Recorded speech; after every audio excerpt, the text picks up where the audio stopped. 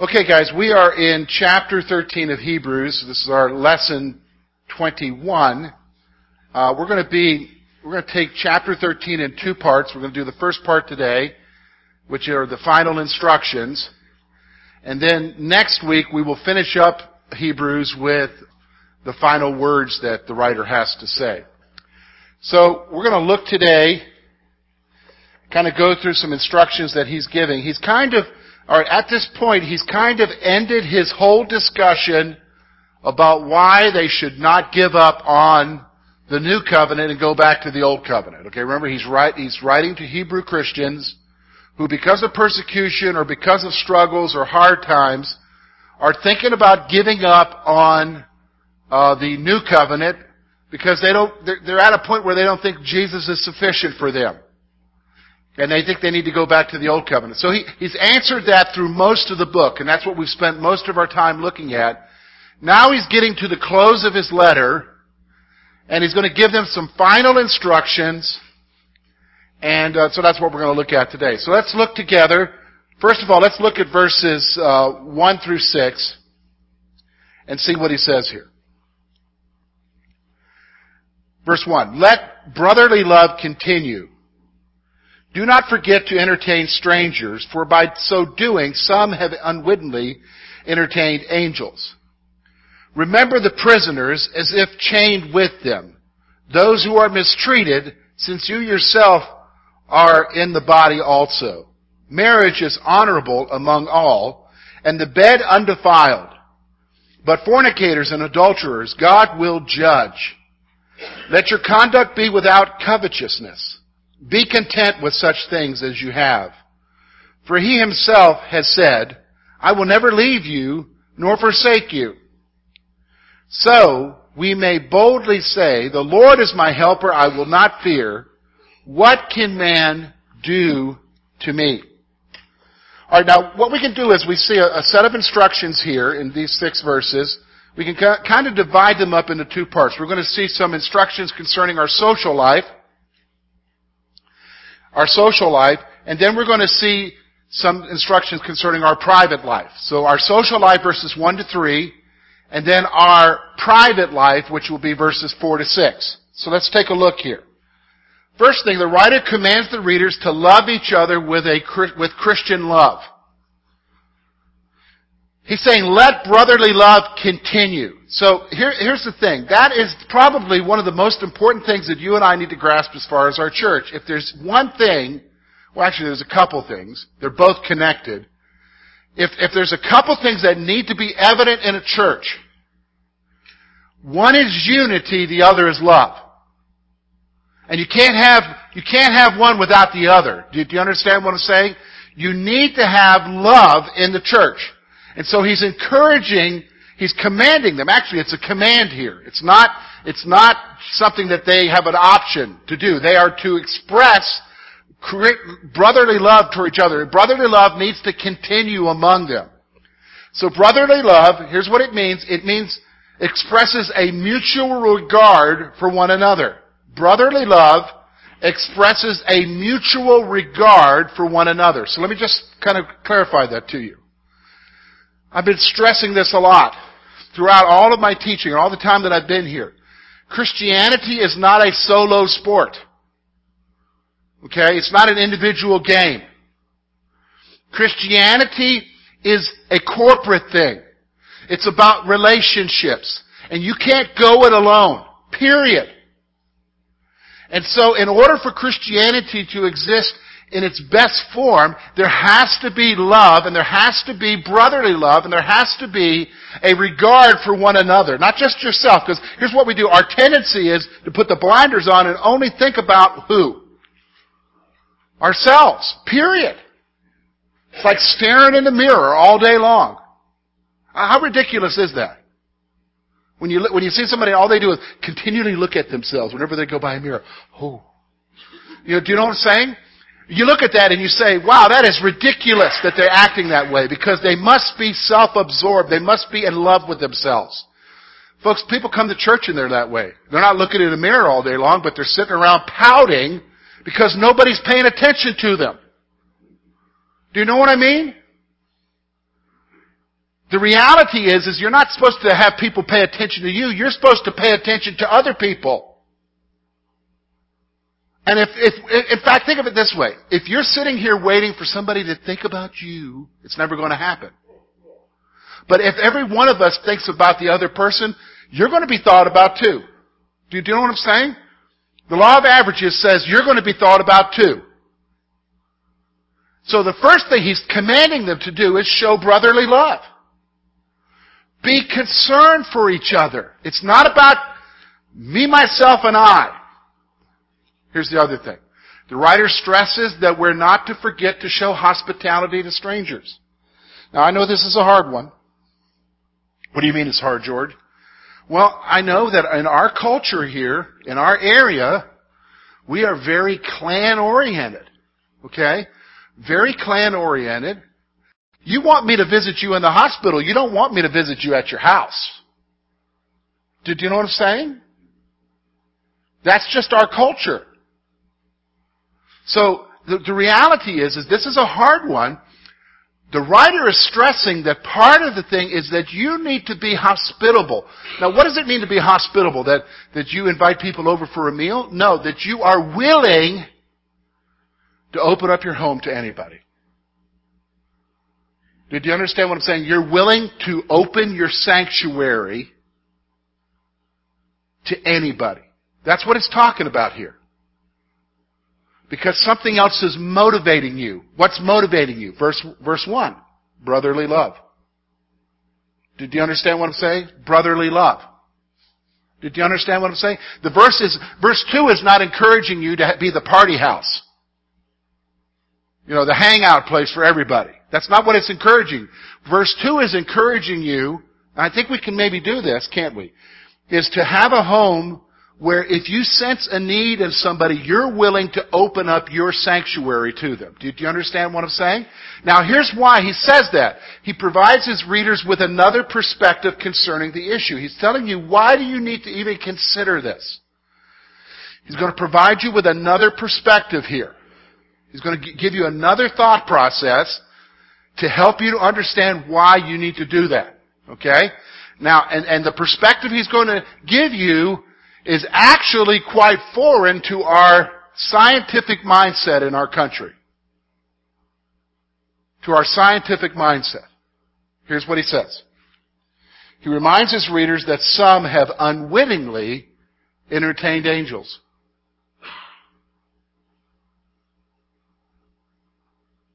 Now the writer of Hebrews is referring, remember he's writing Hebrew Christians. The person that he has in mind is from the Old Testament. Anybody remember from the Old Testament who entertained angels? Abraham did. He didn't just entertain angels, he entertained God too. Okay? God showed up with 2 angels. So the point is, in fact, I think I gave you the scripture reference there, is Genesis chapter 18. Genesis chapter 18, if you look at your notes there. So what he's saying here is, there needs to be a willingness on your part, as you sense a need, to be willing to open your inner sanctum of your home to minister to others, because who knows, you might be ministering to angels. Angels. Now why would they do that? Angels don't need me to minister to them. Anybody have any clue why we would be put in a situation where we might have to open our home to angels? Anybody have a clue why that might happen? Because they like your turkey dinner? I don't know. What is it? Anybody have a clue? Have you thought about that? Because they don't need ministered to. Why? We need ministered to, okay? But there's another reason why. You said it, Brad. Yeah, it's a testing of you to see where you're at genuinely in your heart. Did you understand what I'm saying? Because the reality is, you're constantly being tested. Everybody realize that? You're constantly being tested, whether you realize it or not, with the everyday life that goes on around you. It's all part of your what? Sanctification. It's all part of your sanctification. Becoming like Christ. And it may be a test of you. Okay? No, they'll show up though, Bruce. I don't think you're going. I'm not advocating that you. I'm not. Believe me, I don't go around looking for who's got a sign. Okay, but they have shown up. What do you mean they show up? Well, things will happen, and you will be led. It's the response of the Holy Spirit in your life. But that's different than inviting a stranger into your home. Looking for a meal, I find that a lot less dangerous than inviting a total stranger into your home. I've done that though, Bruce, over the years. I'm just saying, but it's a dangerous thing, and maybe not so much in the Old Testament and New Testament days, but it definitely is today. yeah, and what I'm saying is you need to be led by the Spirit. Here, flex with me a little bit, okay? I am flexing. Okay. Flex with me a little bit, because I guess I'd like to see some type of leadership on this, because I think people get themselves into trouble with this, what you're saying here, if they don't understand properly what you're trying to say. okay. Here's what I'm trying to say is, okay, Bruce is right. We live in a world where we have nuts and crazy people, okay? But, okay, when I'm saying about opening up your home, I'm using that in a general sense. Because you can be hospitable to people without actually inviting them into your home. Do you understand what I'm saying? Yes. Now, in certain cases, you might have to open up your home. Do you understand what I'm saying? Certain cases, you might actually have to open up your home. But God's going to be the one that's going to guide you into that. Do you understand what I'm saying? But there needs to be a willingness on your part, Lord, use me wherever I can be. Now, you want to be smart about it. You don't want to be an idiot and invite, some guy that just got out for axe murder. Do you know what I'm saying? But maybe you do if the guy's repentant or something. I don't know. I mean, what were you going to say?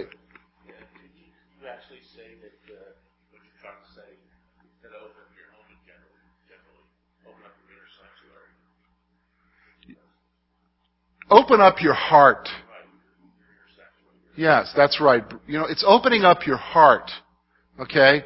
Because some of you, I'm going to be flat out honest with you. Okay? Some of you would be never comfortable with anybody coming over to your home. You're not even comfortable with mama coming over. Okay? So, here's the thing. But you can still show hospitality. Did you understand what I'm saying? You can still show hospitality. How? By going the extra mile for people, like, okay, I know that it costs $90 in town to get a hotel room for a night. You say, well, I ain't got $90, George. Well, maybe you can make a few phone calls and say, hey, I've got this situation, and somebody's desperate tonight, and, you can work it out for them. If it's a lady, the Marion House in town. There are ways. Here's the issue is are you going to step out of your own personal world to help somebody? That's really what the issue is. Now, Bruce, here's what I'm saying. Let me bring it down to a principle instead of specifics, because we're getting hung up on specifics. The principle that he's saying here is that you need to be hospitable to strangers. Okay, now I'm using it from their context. They would open their home to them. Okay? In our context, okay, I understand the fears about opening homes. Okay, we got that. Let's not talk about opening your home. But let's talk about opening your heart to them. Because the fact of the matter is that part of being hospitable is having a regard for other people. And most of us only live in a world where we only think about who? Yeah, our families. I have 6. You know what I'm saying? Do you know what I'm saying? And so what it's calling us for is to be hospitable, to open your world, to open your mindset, to open yourself up to help somebody else. Not necessarily bringing them into your home, okay? Give him a jar of jelly. Give him a ride to the store. Yeah, I mean, if I give them a jar of jelly, I better give them some bread and peanut butter too. So, okay, okay, so That's a big deal, though. yes. It's opening your heart to people. Okay? It's opening. Okay, because here's the thing. Most of you are never going to open your doors. Okay? Alright? You're never going to unlock the 50 deadbolts that you have on the door. Okay? You know what I'm saying? And the reality is that's okay. But if there was another way that maybe required you to give of something sacrificially, like your time, to make a few phone calls, to see that you can help this person out,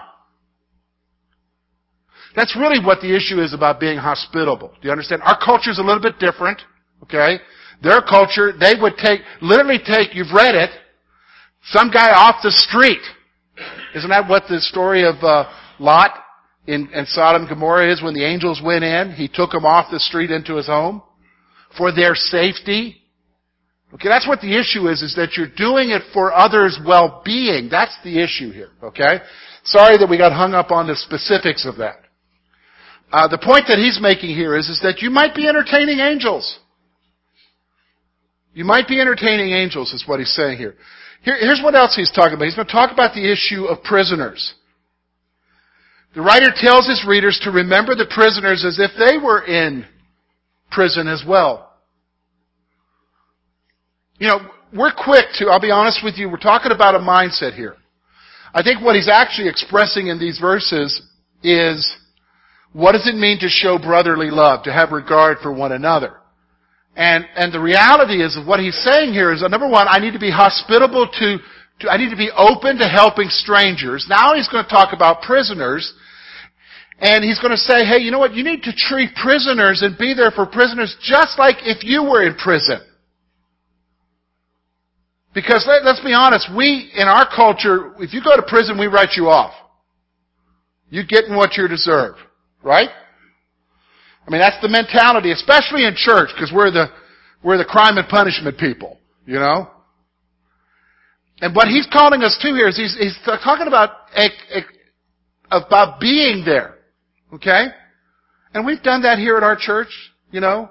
I could think of a situation where myself and some of the men here have reached out to someone while I've been visiting them when they were in, and, you know, they get out, move out of our area, and then we hear they're back in again. Do you know what I'm saying? So, we try to reach out, we're trying to reach out with the love of Christ.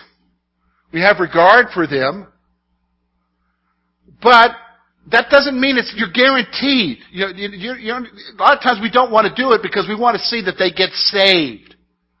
Well, folks, they may never get saved. That's not the point. The point is that I'm supposed to do what I'm supposed to do. Show the love of Jesus. How many times did Jesus show love and got rejected?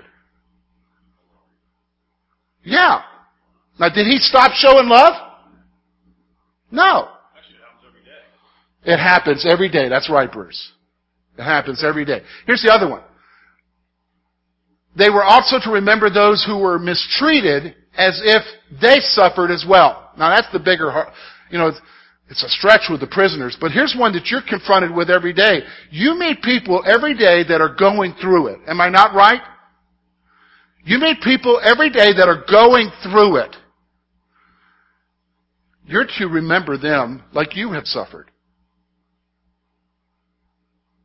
Now, the common thing we'll say is, well, I remember when I went through it, nobody was there for me. Okay.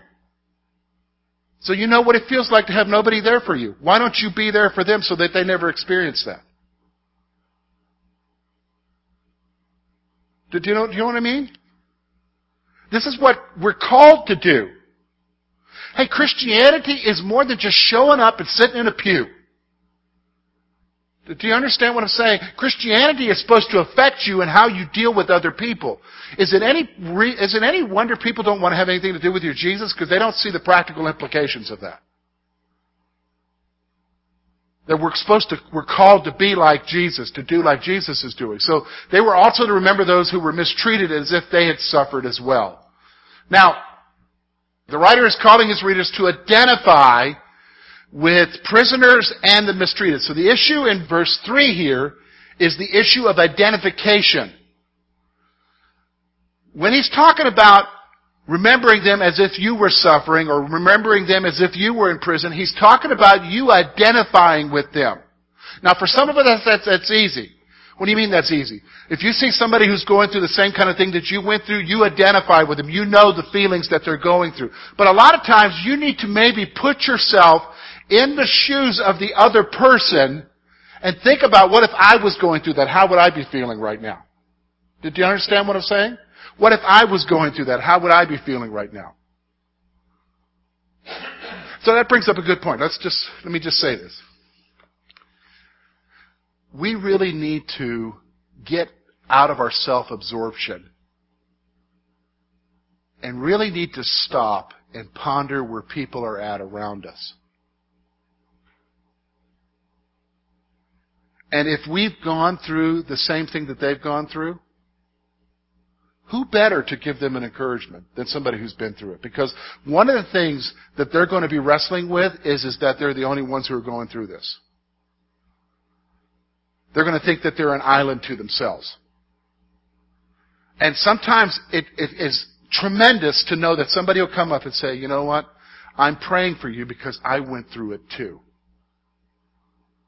So they don't feel alone. Do you understand what I'm saying? And when you go to them, you say, I went through it too. You don't say, I know how you feel. Nobody knows how you feel. The feelings are different. But you can say, I identify with your pain. I identify with your pain. I don't know exactly how you're feeling, but I went through this too. And believe me, I will pray for you that you get through this. That's tremendous. That's reaching out beyond yourself. It's also, if you see somebody going through it, and you maybe haven't had the same experience, it's tremendous for you just to go up to them and say, I don't know what you're going through, and I don't understand the complete pain of your life, but I'm going to let you know that I am concerned for you, and that I'm going to pray for you through this. That God gives you grace. And if you just need somebody to talk to, I don't have answers. I'm not going to give you answers. Let me just stop for a moment. When people talk to us, we don't need to give answers. Sometimes people just need to what? Vent.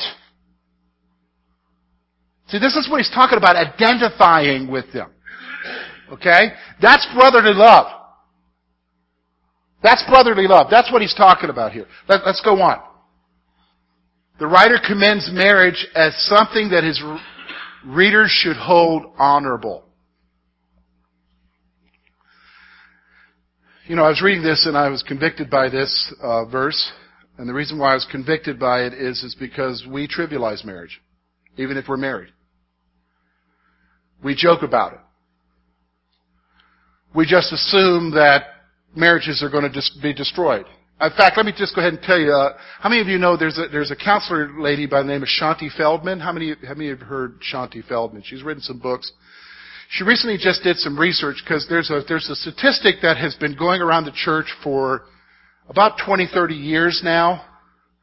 And she wanted to look to see what was the source of that statistic. What was the source of that statistic? And the statistic is that says that 50% of marriages will end in divorce. How many of you heard that statistic before? I've said it. Okay? And here's what Shaunti Feldhahn found. She looked back through all of the research and found that there was never a study that proved that. That the 50% statistic was actually a projection that was done during the 70s. During the 70s, they found that the divorce rate was 28%.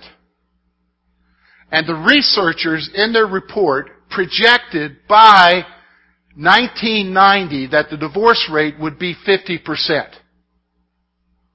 And so what ended up happening is that a projection was taken and people just began to quote it as they just assumed that the scholars were right in the early 70s, that by the 90s it would be 50%. Nobody ever did a study to find out exactly what it is. Well, what she found was the divorce rate's 20%.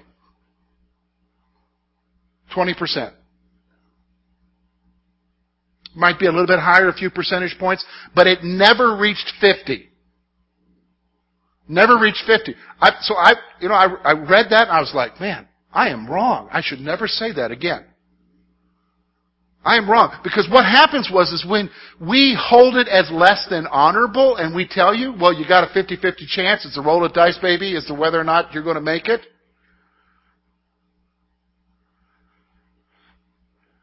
We trivialize it. I trivialize it. The writer here is telling us not to trivialize marriage, but to hold it as honorable. And of all places, where marriage should be held honorable is where? Right here among believers. Why? Because Paul tells us in Ephesians chapter 5 that marriage is a picture of what? The union between us, the church, and Jesus. Did you understand what I'm saying? The union between us, the church, and Jesus. So the writer commends marriage as something that his readers should be hold as honorable. Now let me just stop for a moment. I want you to think about this whole letter. We've just gone through 12 other chapters. Does anybody remember in all of the lessons and looking at the other 12 chapters, he ever mentioned marriage before? No, he didn't. It's like, where did that one come from? Because even they struggled, baby. We need to have an attitude where we view marriage as something honorable. Okay? Here's what else he says. The word bed here, if you look in verse 4, the word bed refers to sexual intimacy within marriage. And basically what he's saying here is, look at what he says, verse 4. Marriage is honorable among all, and the bed undefiled. So he's talking about the sanctity of your home and the sexual intimacy there. So what he goes on and says is, the readers are commanded not to defile sexual intimacy within marriage.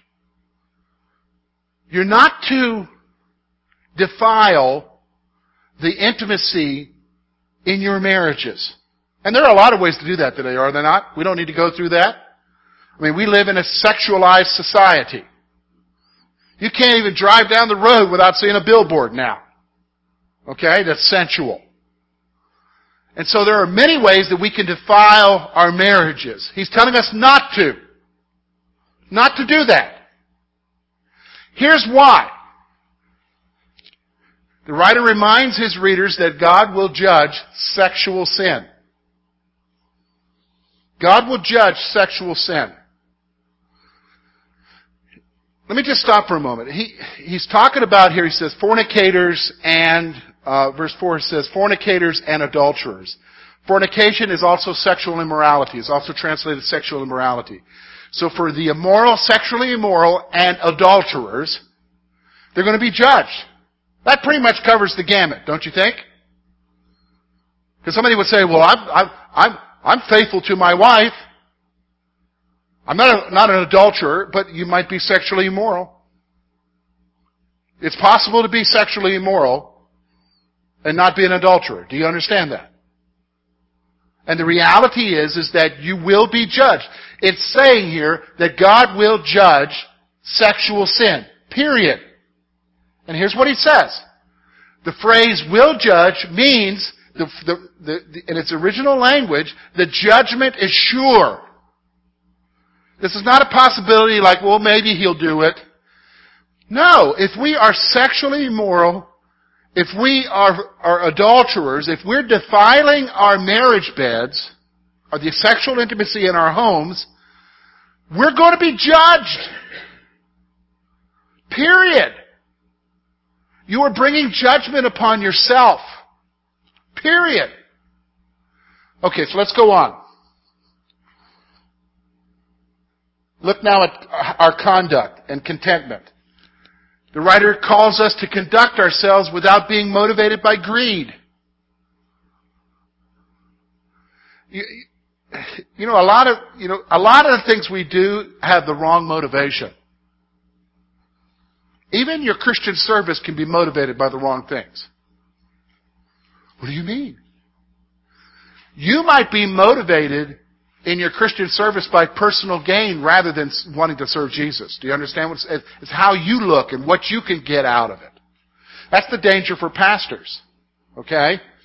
That's the extreme danger for pastors. As he's saying here, so you need to conduct yourself not motivated by greed, covetousness, wanting something. Okay? Covetousness. So we're not to be motivated by the love of money. Okay, the King James and the New King James says covetousness. All other versions translate it properly and say the love of money. The love of money. ESV, NIV. So we're not to be motivated by the love of money. Now remember, I gave you a scripture reference there. 1 Timothy chapter 6 verse 10 says this, "For the love of money is the root of all kinds of evil, from which some have strayed from the faith in their greediness and pierced themselves through with many sorrows." Now how many of you have ever heard this statement? Money is the root of all evil. How many of you have ever heard that? You may have said that. That is not true. That's not biblical. The Bible says it's the love of money that's the root of all evil. So that puts it off of the money onto the person. Okay? So we're not to be motivated by that. We're to conduct ourselves in a way that's not motivated by that. We're called to be content with the things that we have. That's a hard one for us because we have a whole industry, sales industry, that is geared to make you not content at all. Okay? But have you been to Walmart? Have you noticed? Kind of try to push your cart through that mountain of food on each side of you? I mean, and they've got it planned out pretty well. If you notice, the coolers are like every other lane. You know, and so you pick out the one that has your brand. And then you look over there and they don't just have candy bars, they got king size. Whatever that is. And beef jerky. All right. We know now why you don't go to Walmart, okay? All right. All of that is to try to gear you with not being what? Yeah, content, happy, satisfied. See, we're called to be content with the things that we have. We're called to be content with the things that we have. That's what He's calling us to. All right, let's go on then. Why? The writer reflects on the promises of God for help in Joshua 1:5. He's quoting Joshua 1:5. It's a loose quote of Joshua 1:5, where the Lord says, "I will never leave you nor forsake you." So what's He talking about here? He's reflecting upon the promise of God for help. God promises that He will give you help. Okay? He promises that He'll give you help.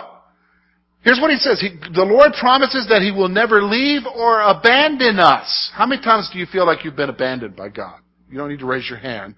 But we sometimes feel that way, don't we? Especially when we're going through. It's like, Lord, where are you? I don't hear anything. I don't sense anything. Hey, let me just kind of point out to you, Christianity is not a feeling. And feelings can be deceptive. Christianity is resting in a hope. Even in spite of all things. That's what faith is. It's resting in your hope, even in spite of the world being upside down. You're resting in your hope.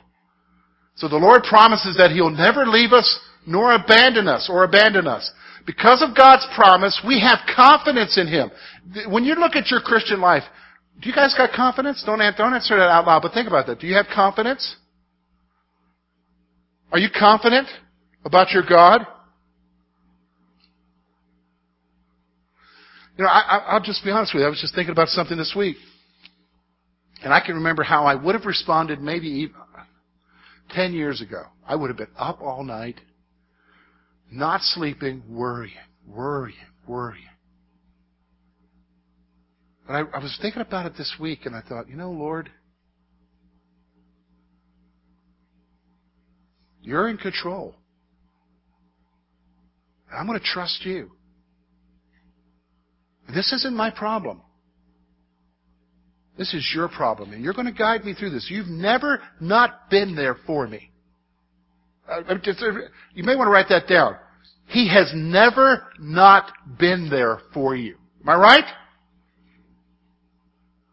So maturity is coming to the place where you say, I'm not going to be anxious about it anymore. But I'm going to trust in You.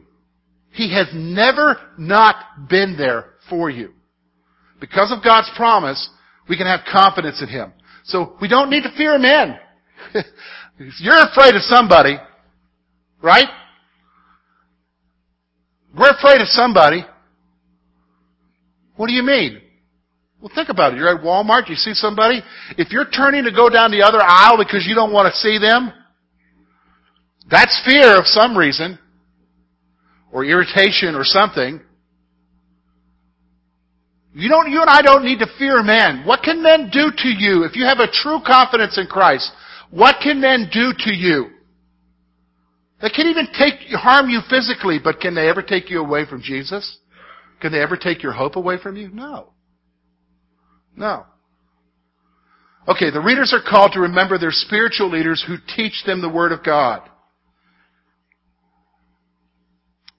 Look at verses 7 through 8. Remember those who rule over you, who have spoken the Word of God to you, whose faith follow. Consider the outcome of their conduct. Jesus Christ is the same yesterday, today, and forever. So the first thing He's going to do is He's going to tell them to remember their spiritual leaders who teach them the Word of God. We are to follow their example in faith. This is why it's so important that you select leaders among you who are examples of faith. Alright? Because they're to be your examples. Alright? So then, he goes on, because you say, well, men fail. Well, yeah, men do fail, but there's one person who doesn't fail. The writer proclaims the unchanging nature of Jesus Christ. He's the same yesterday, today, and forever. Okay? Alright. Next week, we're going to look at verses 9 through 25, the final words.